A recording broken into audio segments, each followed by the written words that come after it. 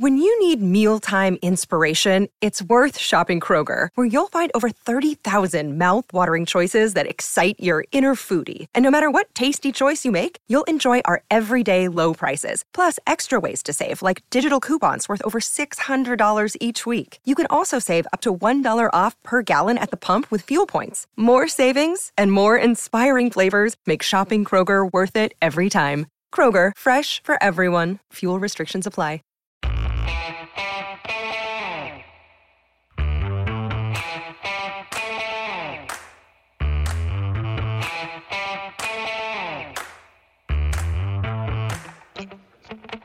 Hi, folks. Welcome to another episode of Film Study. This is Ken McCusick. We're here to continue our series of draft countdowns, and today we're going to talk about the cornerbacks.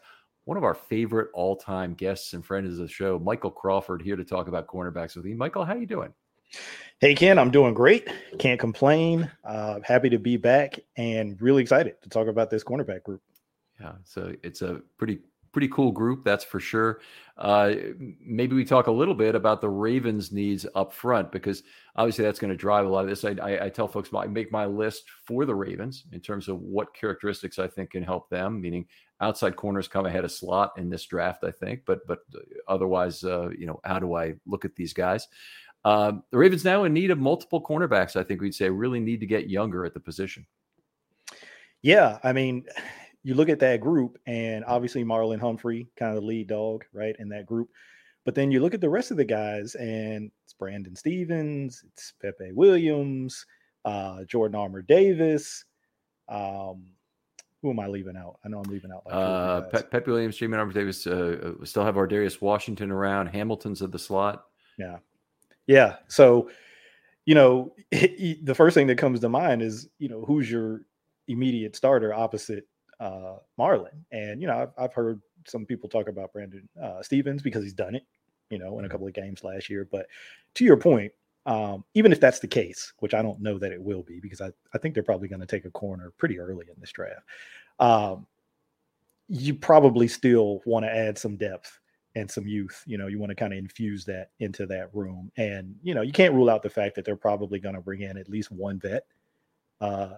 I guess, can we still call it free agency? I guess technically it's still free agency, but I wouldn't be surprised if it's after the draft, because I know there's that date where you can sign free agents and it doesn't count against you. Yeah. So I could see them bringing in a vet too, but yeah, I definitely think they're looking to infuse, bodies and youth into that room. I think it would make sense to have maybe a cheap vet slot corner, because those guys are out there. Slot corners, there's a lot of size limited players. They almost have to play slot. Only one of three cornerback positions and less than one of three snaps. 4 cornerbacks are taken out of the slot. So you want to have, it's if you have a shortage there, it's a good thing. If you have a shortage on the outside, that's a much more critical thing, that if you don't have the correct number of aircraft carriers, as I always say, on the outside to cover, that's the bigger problem. But there are guys who can play the slot, and the Ravens have been pretty good at getting guys. Corey Ivy and Corey Graham, both guys who really helped the team in the slot when they were able to pick them up off the effectively scrap heap. Yeah. Now let me ask you this question. I always say I'm not going to derail us, and here I'm about to do it 3 minutes into the show, or less than 3 minutes. I've been pretty staunch in, it's my opinion, it's just my personal opinion, right? We all have preferences, that I'd like to see Kyle Hamilton stay in the slot. Yeah, primarily, they're going to move him around. He's not going to be exclusively in the slot, but I'd like to see him, that kind of became his primary role as the season went on. Mm-hmm. I really liked him there, particularly in their defense and their system and the way it's structured.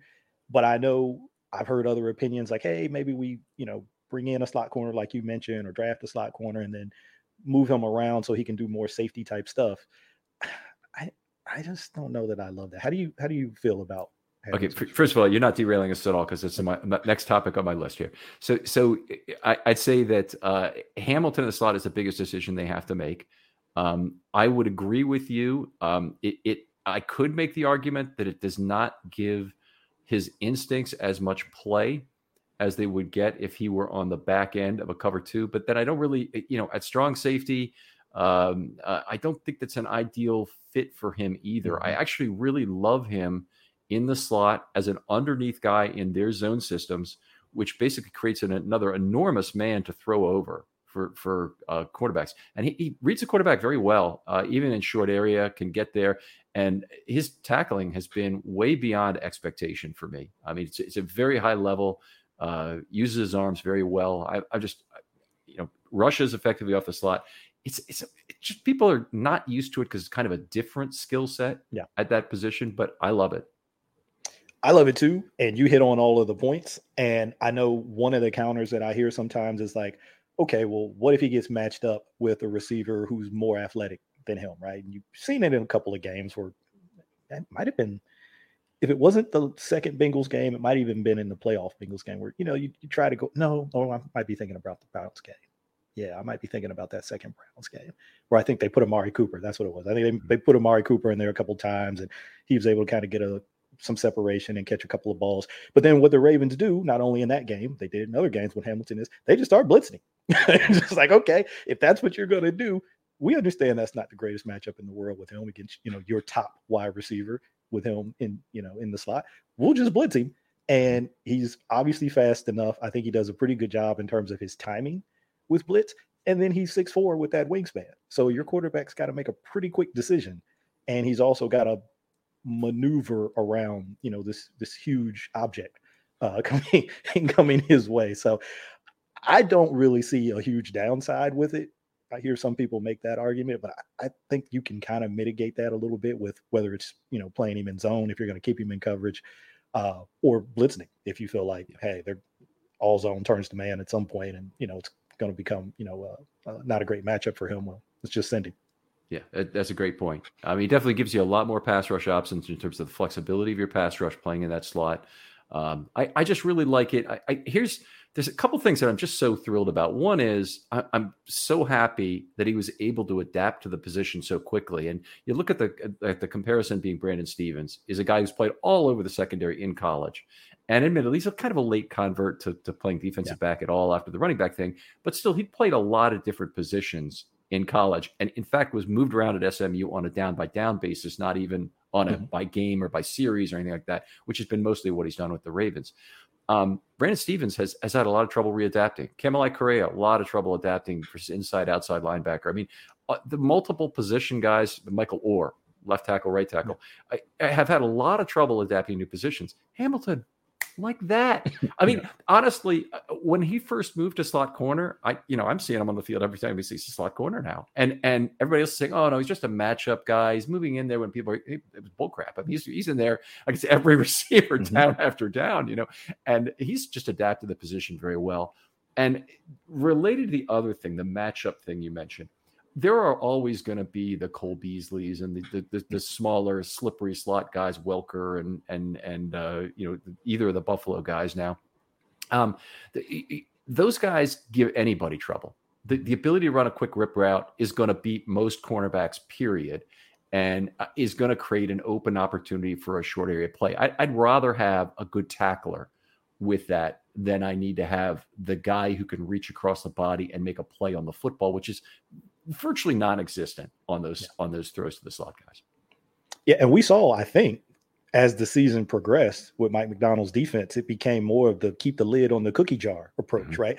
We can do all the exotic stuff, but that can expose us in some ways, right? Not only can you just flat out get beat by it if the team identifies it and has a good answer for it, you also have to factor in your guys maybe not fully understanding, everything that's going on with the skies and where they're supposed to be, especially when you got young guys in there. So I think as the season went on, you saw that done a little bit more selectively.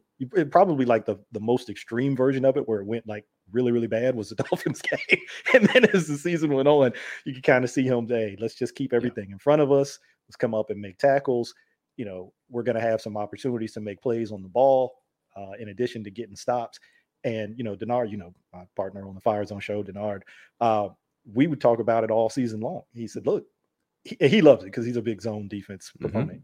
He's just like, look, just keep everything in front of you and make tackles. You'll have opportunities to get turnovers if you keep everything in front of you and you can get pressure on the passer and that kind of thing. But he's like, when you do this stuff where you're kind of gambling and, taking some risks that are kind of unnecessary, you expose yourself when you don't have to. So that is I'm a little bit more, I was a big Wink guy. I was a big Rex guy. I love the mindset of, solve your problems with aggression.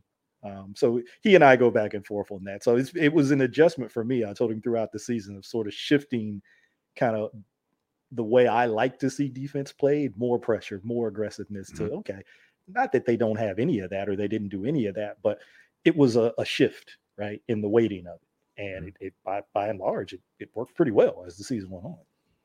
Yeah, I looked at the number of, it was either 6 or 7 man pass rushers. I think it was 6 man pass rushers. They have a very low total for the Ravens this last year as compared to the number of times they did it with Wink, and that's where it really shows up. They're still rushing 5 a lot, and you can rush 4 and you can rush 4, and they are not the same depending on how you zone blitz or you drop 2, rush 2 off the edge, whatever you might do. So there's a lot of different ways to do it. Stunts, twists, simulated pressure. If you drop 2 guys from the line of scrimmage when you show 6, all of the things you do to confuse. And I agree. It's a difference.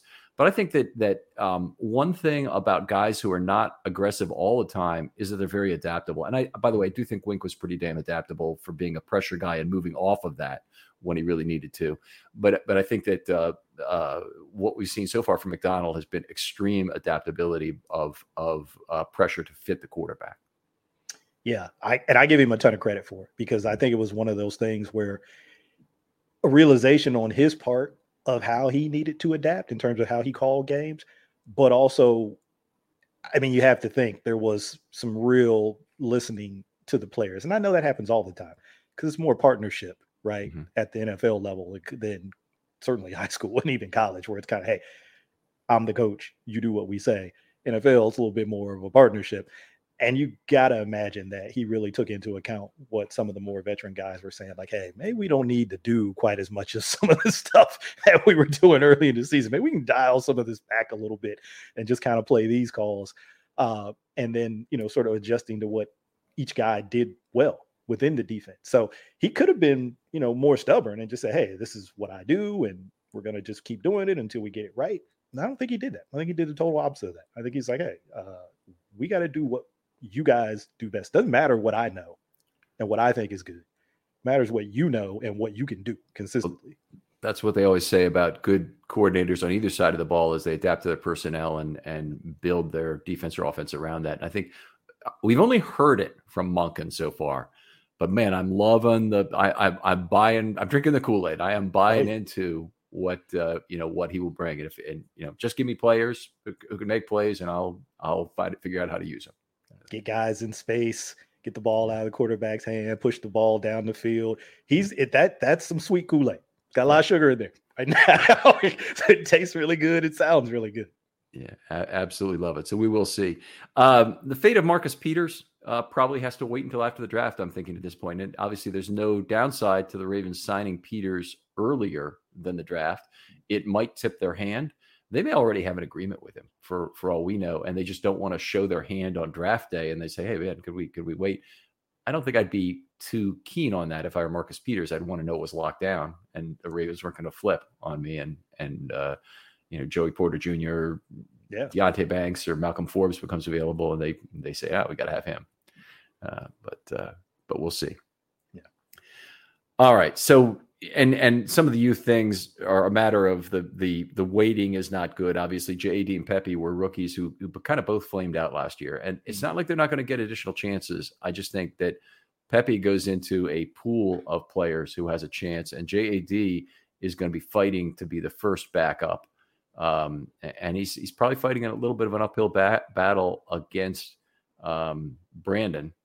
But I don't think there's anybody who's saying that we're going to this season with either of those guys as the starting cornerback. I think that would be a huge under allotment of resources to the position. Yeah, I think you want to keep those competitions as open as possible. You had, like you mentioned, 2 rookies in Pepe and JAD. We all know what comes along with being a rookie. It can be a bit of a roller coaster, ride that goes on. And sometimes what people don't take into account is, obviously, this because you go to the off-season stuff and training camp and you see, how they're installing different things and putting things in. But they continue to install things as the season goes on. And so what you're learning at the beginning, and you say, okay, these young guys, they look like they got it, right? They're playing fast, they're flying around. Well, as you continue to add things throughout the season, it can be tough, right? Because it's like, man, I have these handful of calls. I really feel good about these. It took OTAs and camp and everything for me to get them down, but I feel good. And then we get into week 2, 3, 4, and it's like, all right, now we're putting in 4 or 5 more things. Oh, hold on. I just got the other things that we had now. So I think, that can weigh on guys as the season goes on sometimes. And it's like, it can be a little much for some guys at times. It's a sink or swim kind of thing a lot of times in the NFL. So doesn't mean you write the guys off. This is just an adjustment period, I think. Yeah, that's fair. I would love to see either of them come back and play well. It's just, obviously results were not what we'd hoped for in the first year. He didn't step forward. Let's jump right into our top 10s. We do this always in reverse order, 10 to 1. Michael, you're the guest. Let's hear your number 10 guy and talk about it. All right. I'm going to start out with Syracuse cornerback Garrett Williams. Is my number 10 guy. What better way to start than a guy who's coming off a torn ACL? There you go. This is probably not ideal in a lot of ways. I do have some honorable mentions. Maybe we'll sneak those guys in at the end. At the end, yeah. But yeah, Garrett Williams tore his ACL. I want to say it was in October because it was against Notre Dame. Yeah, I want to say it was in October. But before that, 5'10", 192 pounds. 31-inch arms, 9.25-inch hands. I tried to get all of the measurables down on these guys. I'm sure you probably have it too, but people are like, why does he keep mentioning it? Just to give you a visual of kind of, what the body type might be on these guys. Obviously he wasn't able to test because of the torn ACL. I imagine Ravens and other teams don't have full medical on him because of that. I don't know what they were able to get at the combine in terms of a medical eval, if that even took place. Maybe it was just, hey, here's where he is in his recovery, check back, whatever period of time that is. So I don't know what the status of that is. I know sometimes they'll bring those guys in for meetings because they don't have medicals, and you try to get them, obviously as much as you can get. But just in terms of the player, solid size for the cornerback position, a guy who I think showed, some man coverage traits, ability to kind of change direction pretty fluidly, likes to get his hands on receivers, willing tackler, which is something I'm always looking for at cornerback. You don't necessarily have to be Marlon Humphrey, but I need you to be willing to tackle, because you're going to be called upon to do that at times. A guy who has been tied to the Ravens, as you check around the internet at different things. Somebody who they may have had a meeting with somewhere along the line.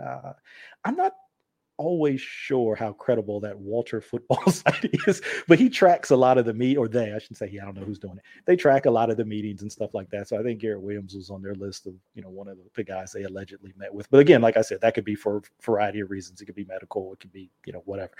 But he's a guy, as we're starting off this list, working our way up, who, I think you could do worse. If you get a good prognosis on the ACL in terms of the recovery, later in the draft, if they accumulate some other picks, other than the 5 that they have right now, and you say, hey, we like this guy on tape before the injury, we'd love to bring him in and develop him.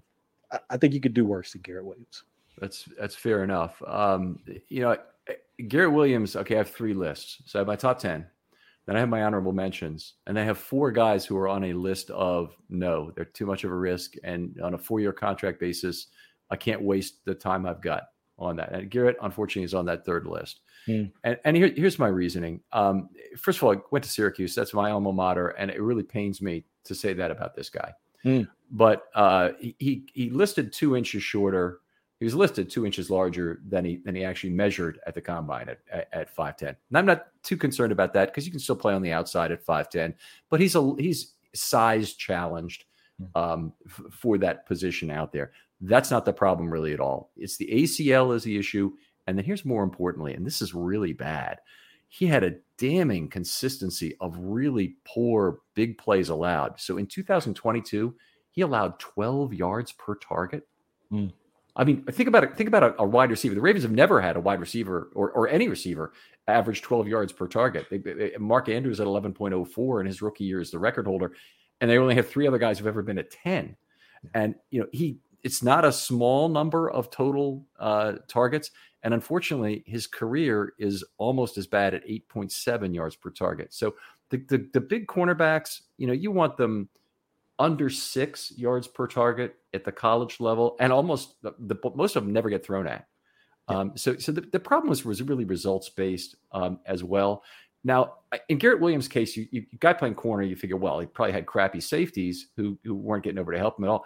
Syracuse had two of the best safeties in the nation the last the two previous years, Cisco and Trill Williams, right? Trill Williams, yeah, I think so. Yeah, yeah. That's right. They both ended up going to the NFL. They had another great cornerback on the other side, Melifano that went to the NFL also in the third round. It's like, what's his excuse for these terrible on-field pass rush? I'm going to blame it on pass rush. That could be. You find something. So anyway, he dropped off my list of the top 10 with those multiple concerns. So I couldn't. He's a no for me. I probably wouldn't use a pick anywhere in the draft on him. Of course, the Ravens, if they wanted to even check his medical, they might think, boy, we have to black dot him on our board. But if he drops to the 5th or 6th round, we'll take him, kind of thing. Mm-hmm. I don't know where he ends up going, but I would say not in the first 2 rounds for sure. We'll see if somebody takes him in the 3rd, 4th, 5th round. Yeah. Okay, who's your number 2? Okay, my number 10 guy, Trey Hodges-Tomlinson.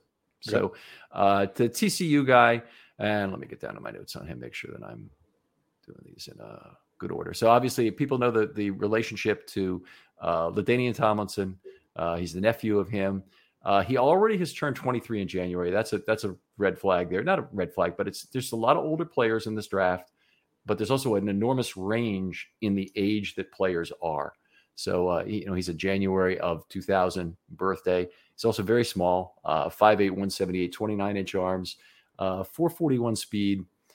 He still, even with those limitations, played primarily on the outside in college. And you wouldn't necessarily do that. But then again, when you're a really terrific athlete at the college level, it's more likely you'll play out of position for your size. He's purely a slot guy in the NFL. Reads breaks very well. That's what really makes up for his size limitations. And frankly, his speed is not top end. So, it's nice to see a guy who breaks well with that kind of frame and speed rather. I think he plays bigger than he is downhill, which was one of the nice things to see on tape is, I want to see a guy who goes through the body or goes low. And the more he goes through the midsection hips of the player, as opposed to goes for the knees of the player. If you go for the knees and you don't know if you're getting the whole set of tackles, then you really want to make sure he's able to consistently get there. If he goes through the middle of the body, he's able to do that at a little smaller size. That's very good sign in terms of that. And if he's a twister, that's the weakest of all in terms of how you're going to attack players after the catch. 36 passes defensed, 5 interceptions among those in 38 games at TCU. Fantastic ball production rate. Had 3 forced fumbles to add to that. I would think, and you made the point about zone versus man earlier, and if you get zone, if Denard, I think this is quoting him, is saying if you play zone, you're going to get opportunities to get the football. Eyes in the backfield in zone coverage is a huge impact on total ball production. So the man corners, I would think they start with a disadvantage because it's harder for them to find the football, and college quarterbacks give them more chances, particularly when they're not super accurate, to find that football and particularly to find it on an underthrow. But I like the high ball production guys, and Travius Hodges-Tomlinson does that. Not a great gambler yet, and he's had some penalty problems in college that has come up. So we're not ready to call this guy Marcus Peters yet. And there are other guys in this draft, a couple other guys who had the Marcus Peters traits. But love his ball production at his size and play the way he does. So had pretty heavy zone scheme that he played at TCU. But I think he'd be a good pickup for the Ravens, probably in round 3. And he might not even last to number 86. So we'll see. Yeah, to me, he was a reminiscent of another TCU cornerback who was a little undersized coming out back in the day, Jason Verrett. People may remember Jason Verrett had really, really unfortunate injury luck throughout his NFL career. I want to say he's torn his ACL at least 3 times. Maybe. You know how to book flights and hotels. All you're missing is a tool to plan the travel experiences you'll have once you arrive. That's why you need Viator. Book guided tours, excursions, and more in one place. There are over 300,000 travel experiences to choose from, so you can find something for everyone. And Viator offers free cancellation and 24/7 customer support for worry-free travel. Download the Viator app now and use code Viator10 for 10% off your first booking in the app. Find travel experiences for you. Do more with Viator. Support for this podcast and the following message come from Corient. Corient provides wealth management services centered around you. They focus on exceeding your expectations and simplifying your life. Corient has been helping high achievers just like you enjoy their lives more fully, preserve their wealth, and provide for the people, causes, and communities they care about. As one of the largest integrated fee-only registered investment advisors in the U.S., Corient has deeply experienced teams in 23 strategic locations. Corient has extensive knowledge spanning the full spectrum of planning, investing, lending, and money management disciplines. Leverage Corient's exclusive network of experts to craft custom solutions designed to help you reach your financial goals, no matter how complex they may be. Real wealth requires real solutions. For more information, connect with a wealth advisor today at Corient.com. That's Corient.com. Corient.com. What's the easiest choice you can make? Window instead of middle seat? Picking a vendor who sends a great gift basket? Outsourcing business tasks you hate? What about selling with Shopify? Whether you're selling a little or a lot, Shopify helps you do your thing, however you cha-ching. Shopify is the global commerce platform that helps you sell at every stage of your business. From the launch your online shop stage to the first real-life store stage, all the way to the did we just hit 1 million orders stage. Shopify's there to help you grow. Whether you're selling scented soap or offering outdoor outfits, Shopify helps you sell. Wherever and whatever you're selling, Shopify's got you covered. Sign up for a $1 per month trial period at shopify.com/try. Go to shopify.com/try now to grow your business, no matter what stage you're in. Shopify.com/try. When you need mealtime inspiration, it's worth shopping Kroger, where you'll find over 30,000 mouth-watering choices that excite your inner foodie. And no matter what tasty choice you make, you'll enjoy our everyday low prices, plus extra ways to save, like digital coupons worth over $600 each week. You can also save up to $1 off per gallon at the pump with fuel points. More savings and more inspiring flavors make shopping Kroger worth it every time. Kroger, fresh for everyone. Fuel restrictions apply. It's been a lot with Jason Verrett, but came out, was drafted by the Chargers. His rookie season looked like, the next coming, right? It was really, really good. But he was about an inch taller. I want to say he was 5'9", 189 coming out. Inch taller, maybe about 10 pounds heavier than Hodges Tomlinson. But just remember when I was watching Tre'Davious, I was like, man, this looks like Jason Verrett. Just you see him, right, in the size, and just kind of the first thing that comes to mind is like, what's the TCU corner? Is kind of an undersized guy who went on to the NFL and had some initial success. And, it's just unfortunate that Jason Verrett's career is, kind of had that injury thing with it. But the size thing with him to me is just like, look, I mean, put on the tape and watch him play. Mm-hmm. He's small, but he goes out there and he competes. And like you said, he makes plays on the ball and tackles, he gets guys on the ground. So, hey, until he shows he can't do it at the NFL level, you bring him in and you trust the tape. Well, very good. So was he on your list somewhere? Honorable mention. Very good. He's in the honorable mentions.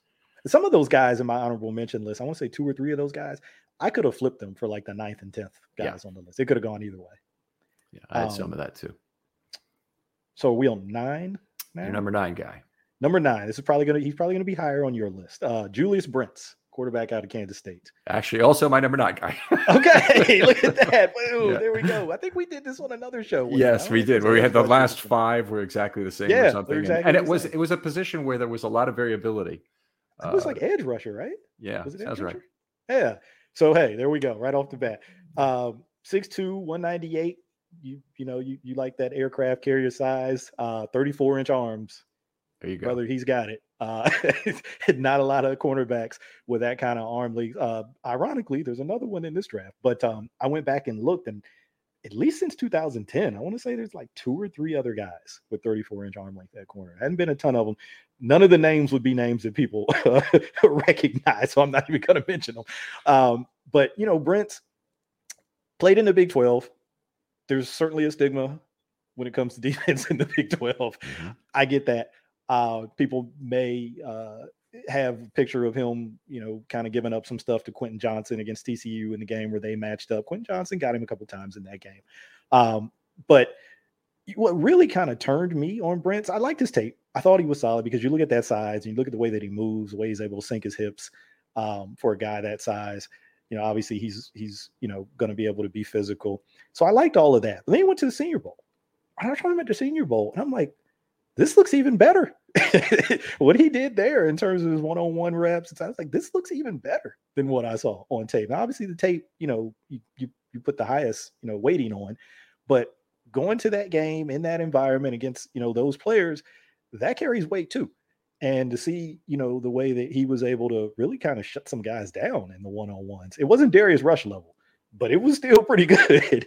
And so it really kind of pushed me over the top. I mean, I was kind of there with him anyway, but I was like, yeah, I just wish there was just a little bit more there. It's one of those guys where it's like, you know, everything looks pretty good, but you wish he would just kind of finish the play, right? Finish it. Don't allow the catch, knock the ball away, maybe even prevent the throw from being made on some occasions because of your coverage. You know, I just want to see a little bit of that more consistently. And he showed that more consistently at the Senior Bowl. So I think he's a ascending type guy who the arrow's kind of pointing up on him. He's just got all of this physical ability that, you know, really can be honed and refined. So I'm really interested in him and to see, you know, kind of how he develops once he gets in whatever his team will be in the NFL. Yeah, it'll be interesting. He does not have that top end speed.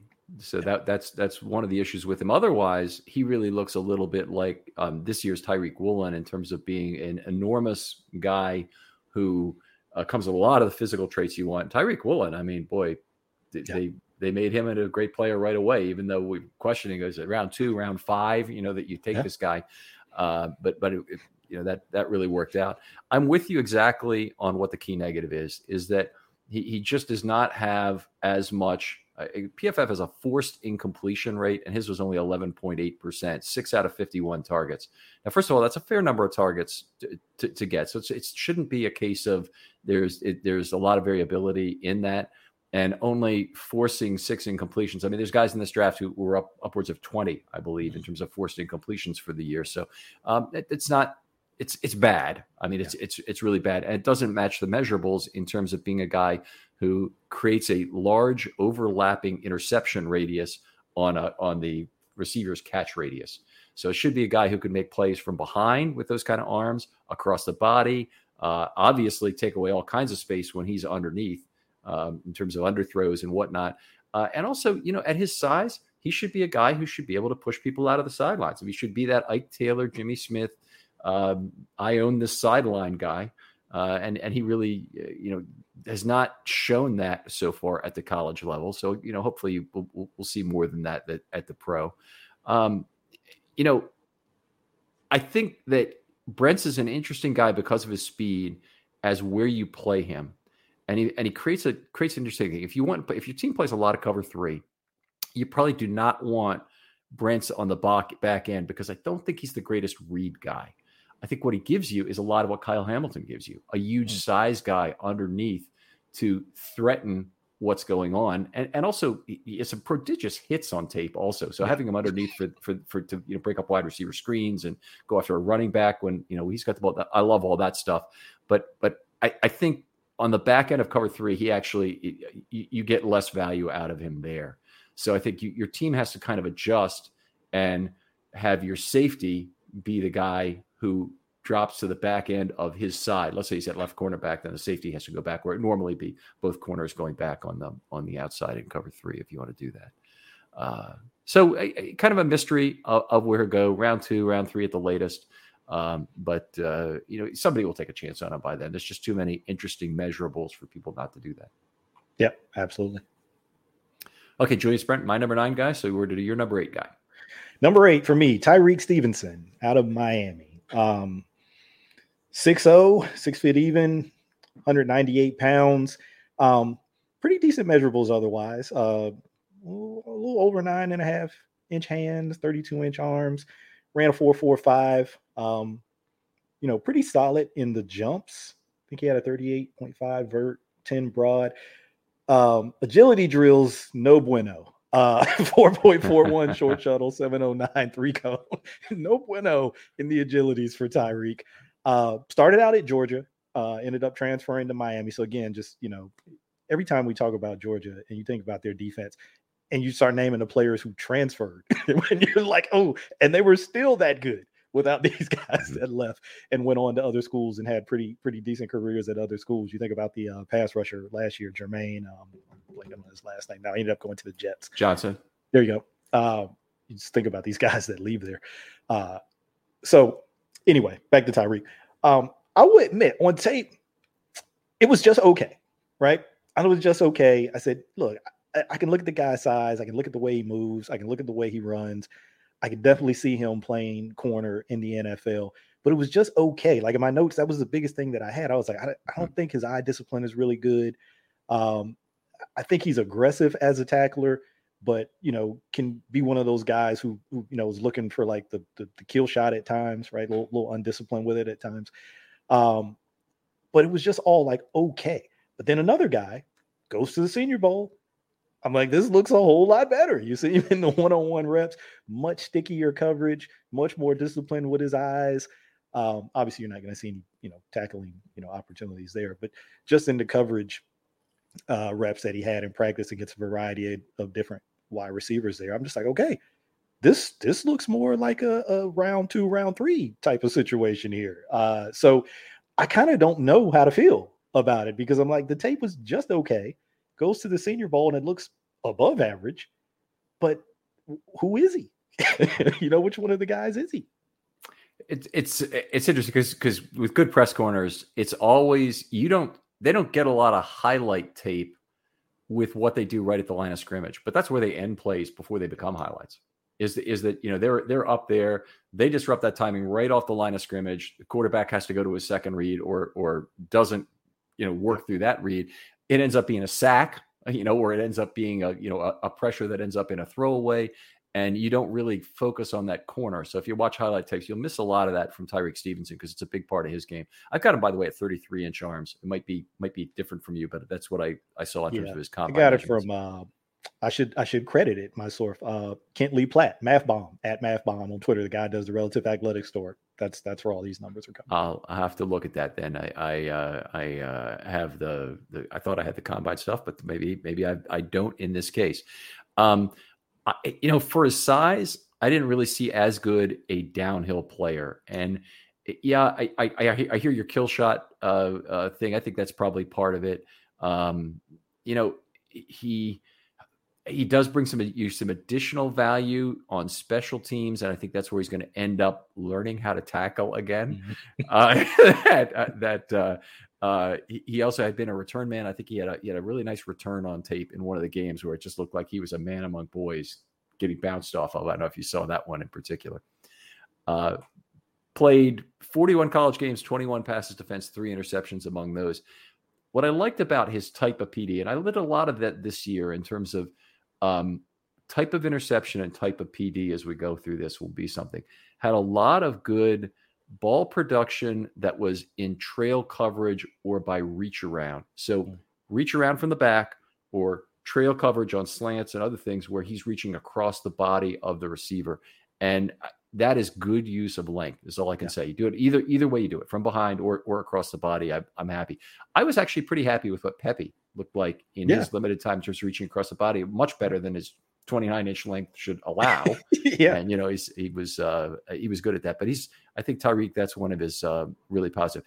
He did not have good production in terms of yards per target. 8.8 yards per target on 40 targets this last season. It's not what you want. And he did that with a 42.5% completion rate. So that means on the balls that are getting completed, he's probably giving up pretty close to 20 yards a throw. Not what you want, obviously. I think he's one of the players, and he might be one of the only ones really in this group who I think a move to safety might really be dictated at some point. It just seems to play better for who he is. But we'll see. It's you don't want to move people too early. You certainly don't want to move tackles to guard too early, and you don't want to move outside corners to safety too early. But I think that would be it would be the fallback position for him is, can he play safety if he goes in that? So, I think because I expect him to go in probably the second round late, I don't think the Ravens get him unless they trade down in this draft. So that's one of the things that there's a big black hole there between 22 and 86, where the Ravens only get players if they trade down. Yeah. There's another guy in this draft, I'm sure we'll talk about him, who there's some possible move to safety scuttlebutt out there about him. I'm sure we'll get there. But that was my number 8 guy. Who's your? Oh, okay. My number 8 guy is DJ Turner of Michigan. So every time I got to a Michigan guy, and this is at all positions, my fear, my jaundiced eye gets turned on as the Ravens with their Michigan connection are going to overvalue this guy. And oh my God, I don't want that. Turner, size is kind of a limitation. He's 178 pounds is the biggest thing. 5'11", he could still play on the outside at that. 30.75 inch arms is a little bit short, but 426 speed. And you can't make up for that. So he doesn't have the ideal size for the outside, but on the other hand, that makeup speed, you'd be wasting it. And that's what long speed is really used most by corners when they make up. When they make a mistake, when they get a little bit behind, they can come back and they can make a play on either a long ball or any sort of where they have to run a long distance. And in the slot, you don't usually have to run a long distance to block to stop the throw. It's usually on the outside because the ball has to travel. So anyway, just a little bit of physics there. So certainly doesn't have the ideal size for the outside otherwise. Man heavy at Michigan. He was outstanding the last 2 years, 5.2 yards per target overall when they force him into this man role, which is, I think, probably where he will excel in the NFL. He had 3 ints and 17 passes defense, which looked pretty good for a 27-game stretch. But they threw at him like almost no other corner in college football. 4.8. Well, and when I say that, there's plenty of other bad college corners who are getting a lot of targets, but not good college corners who were looking at the draft. So 4.8 targets per game. I think that was a function of him following the best receiver on the other team. And the reason I say that is he's not a consistent left corner, right corner guy. You see him on both sides of the field on the tape. So I think that's what's happening there. Lots of good press reps despite that size. He's really fearless at the line of scrimmage. A lot of that comes with having good makeup speed. Is that he's able to put his hands on the opponent and still try to press even at his size. I think a little bit of a project probably still at the NFL because bigger receivers are gonna give him a lot of trouble off the line of scrimmage. But we'll see. I think he goes fairly early in this draft, and one of the measurables teams, and there are a few of them, the Raiders historically, of course, and the Patriots and the Seahawks may say, look, we'll just put him with our DBs coach and we'll fix him. And in the last 2 teams' case, they'll be correct. And if the Raiders draft him, then he's screwed. Well, the Ravens, you mentioned the connection.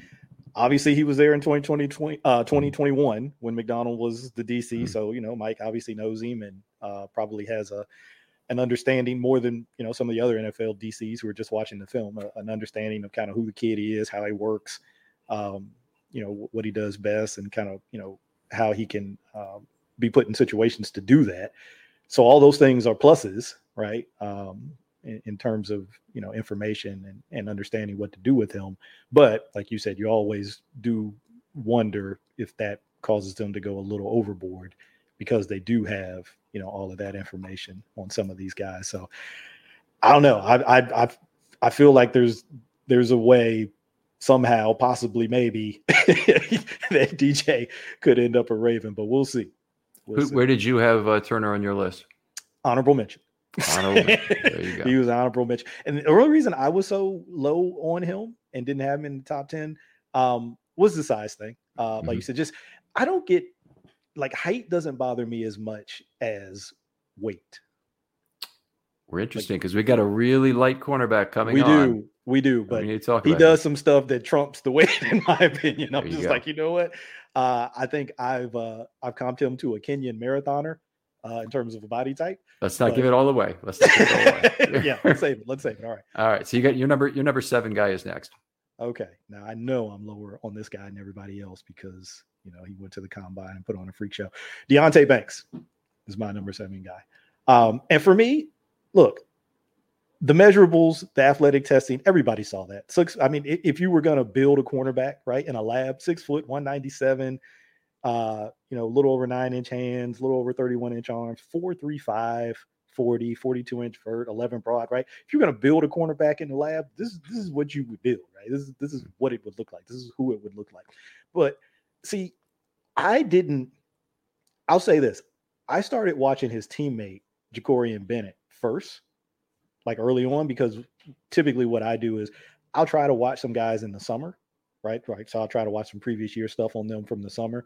And then when we get into the fall, I'm more just watching guys on TV. I haven't gotten into the all 22 yet because it takes a little while for that stuff to come out. But then it comes out, and usually somewhere around when the Senior Bowl invites come out, that's when I really start trying to dig into the all 22. So his teammate was a Senior Bowl invite. I think he ended up being one too. I don't know if he actually won or not. But I know Jakorian Bennett was there. So I'm watching him first, right? So I'm telling this story because I kind of came late to Banks. I really was focusing on Bennett. And I would see this guy on the other side making these plays. And I'm like, well, who is this other guy over there? He's flashing. And, when you're watching, that's what you do. You see other things and you jot it down. You're like, all right, I'm going to go back and look up his name. But right now, I'm just jot down his jersey number and that, he did this or he did that. I'll go back and look him up later. So I do that. And so then the second time around, I'm focusing exclusively on him, right, and watching him. And I kind of came away, this is going to sound bad, not the same way that I did with Tyree Stevenson, not to that level, but kind of like, okay, yeah, this is okay. This is solid. This is solid tape. This is okay, right? Physical guy, likes to get his hands on guys, sometimes a little too much. Obviously can run. But I was just like, I don't know. It wasn't, and then the testing happened, right? So I'm trying to reconcile those things in my mind because I'm like, he tests like a top 1, 2, 3 corner in this class, but I didn't see that on tape. So for me, that was kind of the disconnect. Like people hear that and it makes it sound like you don't like the guy. Nah, he's still. We've got him in our top 10, and you probably have him a little higher than me. So clearly, he's a very good player. But I just didn't see the athleticism that he displayed at the combine as consistently on tape. I saw flashes of it for sure at times. You'd see him, get out of a pedal and drive, on a ball, or you'd see him change direction, only have to maybe take a step or two steps, maybe to get out of a transition and, sort of locate the ball or match a receiver. So I saw flashes of it, but I don't know. It wasn't a complete 1-to-1 for me. So that's probably why I have him at 7 and not higher. All right. Well, I had him at 6. But okay. not a whole lot higher. I love the guy, and honestly, I think I'm going to just say pretty much the opposite to what you just said. So I hope we can still be friends after this. Of course. In terms of this, just opinions. Yeah, sure.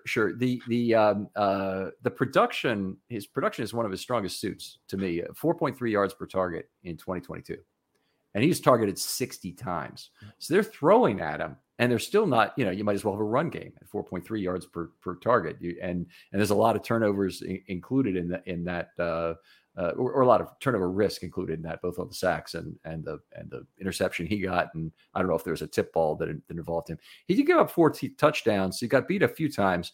But to me, you had to throw at somebody at Maryland, and they had a couple of great corners they were presenting.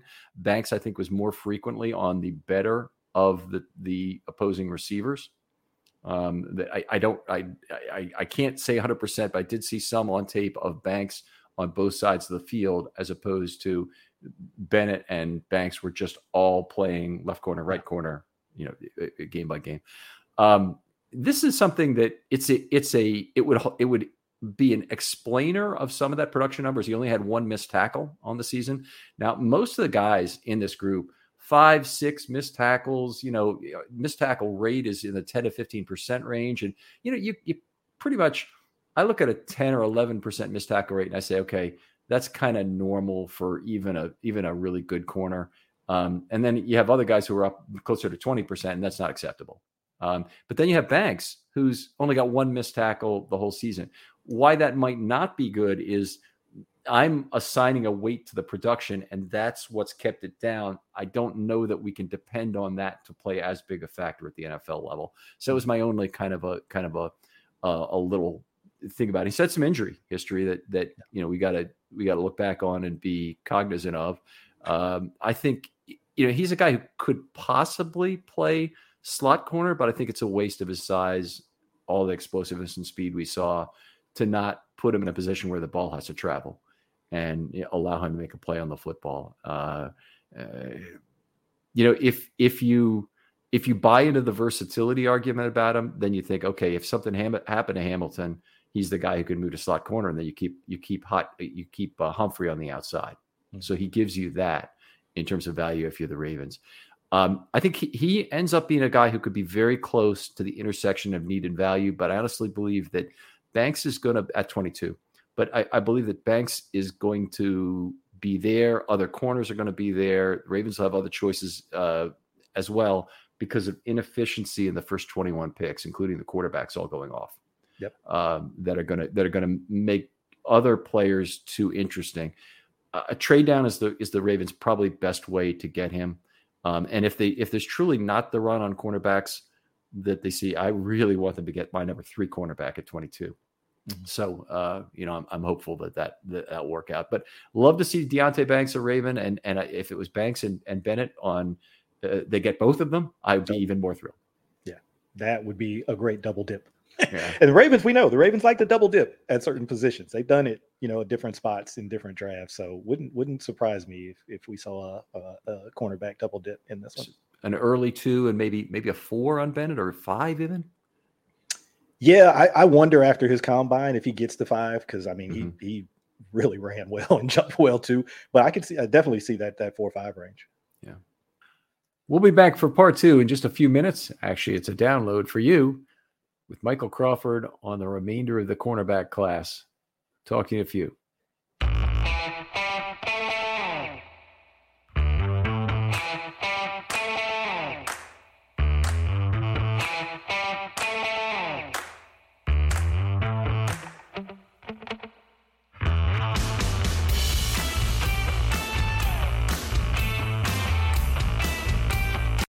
When you need mealtime inspiration, it's worth shopping Kroger, where you'll find over 30,000 mouth-watering choices that excite your inner foodie. And no matter what tasty choice you make, you'll enjoy our everyday low prices, plus extra ways to save, like digital coupons worth over $600 each week. You can also save up to $1 off per gallon at the pump with fuel points. More savings and more inspiring flavors make shopping Kroger worth it every time. Kroger, fresh for everyone. Fuel restrictions apply.